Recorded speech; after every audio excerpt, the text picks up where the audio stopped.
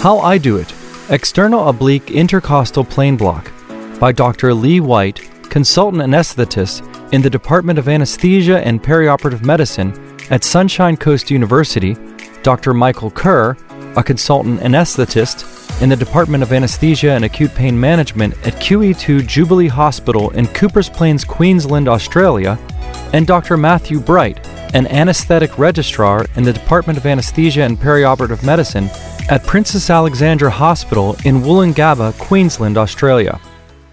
Introduction. In recent years, fascial plane blocks have grown in popularity with surgeons, patients, and anesthesiologists due to their simplicity, analgesic efficacy, and favorable safety profile. The number of new fascial plane blocks continue to rise exponentially. One of the most promising is the external oblique intercostal, or EOI, plane block. This novel superficial plane block was first described by Hamilton and colleagues in 2019. The proposed benefit of this block was to provide analgesia for upper abdominal surgery. Since its initial description, numerous case reports and small cohort studies have demonstrated successful use in laparoscopic and open upper abdominal surgeries, including pancreaticoduodenectomy, gastrostomy, cholecystectomy, and bariatric surgery. Anatomy. The anterolateral upper abdominal wall receives innervation from the ventral rami of spinal nerves T6 to T10. As these nerves course from their neuraxial origin to the midline, they give off two key branches, the lateral cutaneous and anterior cutaneous branches of the intercostal nerves. These branches run within specific fascial planes, allowing them to be targeted by previously well-described techniques, such as the serratus anterior plane block and rectus sheath block, respectively. The EOI plane block aims to target both branches with a single injection. The external oblique is a thin, broad muscle that spans both the lower thorax and abdomen. It originates on the external surfaces of ribs 5 to 12, where it also forms digitations with the serratus anterior and latissimus dorsi muscles. As it courses anteriorly from the midclavicular line, it forms an extensive aponeurosis, which eventually becomes part of the anterior rectus sheath. Spinal nerves T6 to T9 emerge from the costal margin into the plane between the internal oblique and transversus abdominis. They then enter the lateral border of the rectus sheath to eventually pierce the muscle and terminate as the anterior cutaneous branches. A common source of confusion when discussing the anatomy of the EOI plane block is how an injection below the external oblique muscle could spread posterior to the rectus abdominis muscle and thus anesthetize the anterior cutaneous branches. As the internal oblique aponeurosis also forms a layer of the anterior sheath, it may be thought that this would act as a diffusion barrier to direct local spread anteriorly.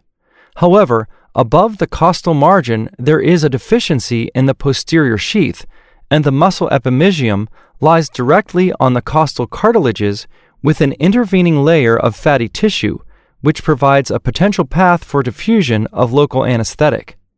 We would draw the reader's attention to the exceptional figure provided by Hesham El-Sharkawi in the journal article, The External Oblique Intercostal Block, Anatomic Evaluation and Case Series, that depicts the various fascial layers involved during the transition from lower thorax to upper abdomen.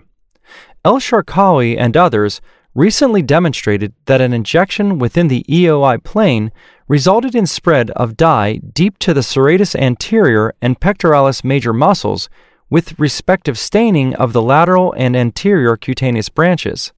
It should be noted that this is distinctly different from the recently described external oblique muscle plane block, which occurs superficial to the external oblique muscle at the costal margin and lateral abdomen.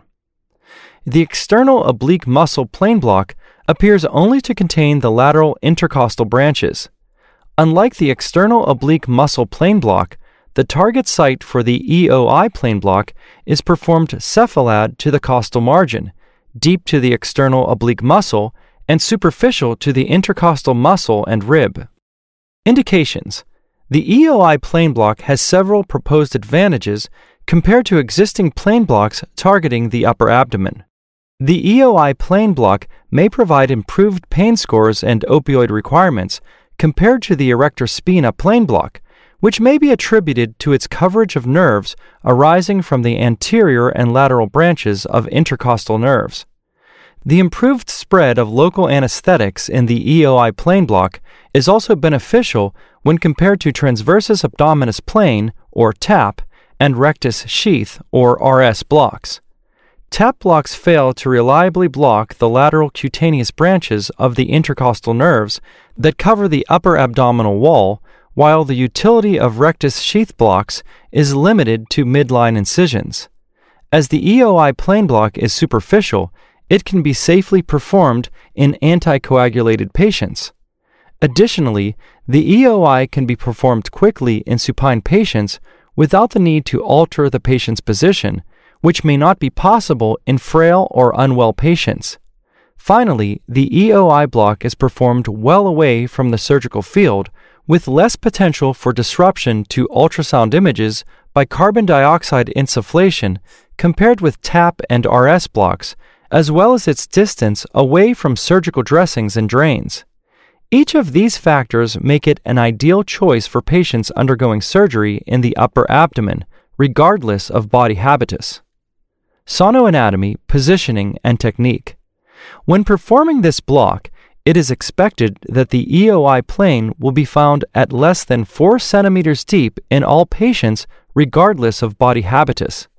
For this reason, a high-frequency linear probe can be used on all patients. The patient is positioned supine with the ipsilateral arm abducted. The suggested starting point for scanning is at the anterior axillary line at the level of the xiphoid process, which should place the probe at the 6th rib. Immediately superficial to the 6th rib is the junction between the serratus anterior muscle and the external oblique muscle. The external oblique muscle can then be traced inferiorly to a subcostal view, and the probe rotated in a transverse orientation to find the traditional subcostal transversus abdominis muscle plane view. If this approach is hindered by dressings or anatomical disruption, another means to confirm the appropriate location is to translate the probe laterally to visualize the junction between the serratus anterior and external oblique. Following confirmation of the external oblique muscle, the EOI plane is then identified deep to the external oblique muscle and superficial to the internal intercostal muscle and rib. Often the 7th rib is more superficial compared to the 6th rib. To create a downhill needle trajectory from cephalad to caudad, the caudad part of the probe can be rotated laterally. Needle trajectory. Following local anesthetic infiltration subcutaneously, the needle is inserted from a cephalad to caudad direction. A shallow, less than 45-degree angle of needle approach is suggested to allow for hydrodissection of the plane under low injection pressures. Care is taken to hydrodissect and progress the needle tip within the EOI plane. Intramuscular injection can be readily identified by localized swirling or pulling of injectate and a lack of planar spread beyond the 7th and 8th ribs. A catheter can then be placed in this plane several centimeters beyond the needle tip. Choice of local anesthetic. The EOI plane block is a fascial plane block that requires larger local anesthetic volumes. The initial cadaver studies used dye volumes of 22 to 30 milliliters. In our practice, we recommend 15 to 30 milliliters of a long-acting local anesthetic as an initial bolus on each side. For infusion, we use a 10 to 15 milliliter programmed intermittent bolus of 0.2% ropivacaine every 2 to 3 hours based on patient size and comorbidities. Complications. Currently, there is no safety data specific to the EOI plane block. However, the EOI plane block is part of the interfascial plane block family. Clinical pearls. Once the EOI plane is identified, rotation of the caudad portion of the probe laterally will result in a downhill needle trajectory. Correct identification of the target plane is signaled by hydrodissection beyond the 7th and 8th ribs. When placing a catheter after confirmation of negative aspiration, a small volume of air, 0.5 to 2 milliliters, can be injected for tip placement confirmation using ultrasound. Conclusion: our article has outlined the anatomy and techniques in performing the EOI plane block. Like other interfascial plane blocks, it has the advantages of being simple to perform, even on patients with coagulation issues. It is typically used for surgical incisions on the anterolateral abdominal wall spanning T6 to T10 and 11 dermatomes. There need to be high-quality studies other than case reports or cohort studies to properly evaluate the efficacy of this interfascial plane block. Thank you for listening. If you liked this episode of Azure Pain Medicine News, please consider subscribing, sharing with a friend, or leaving us a review.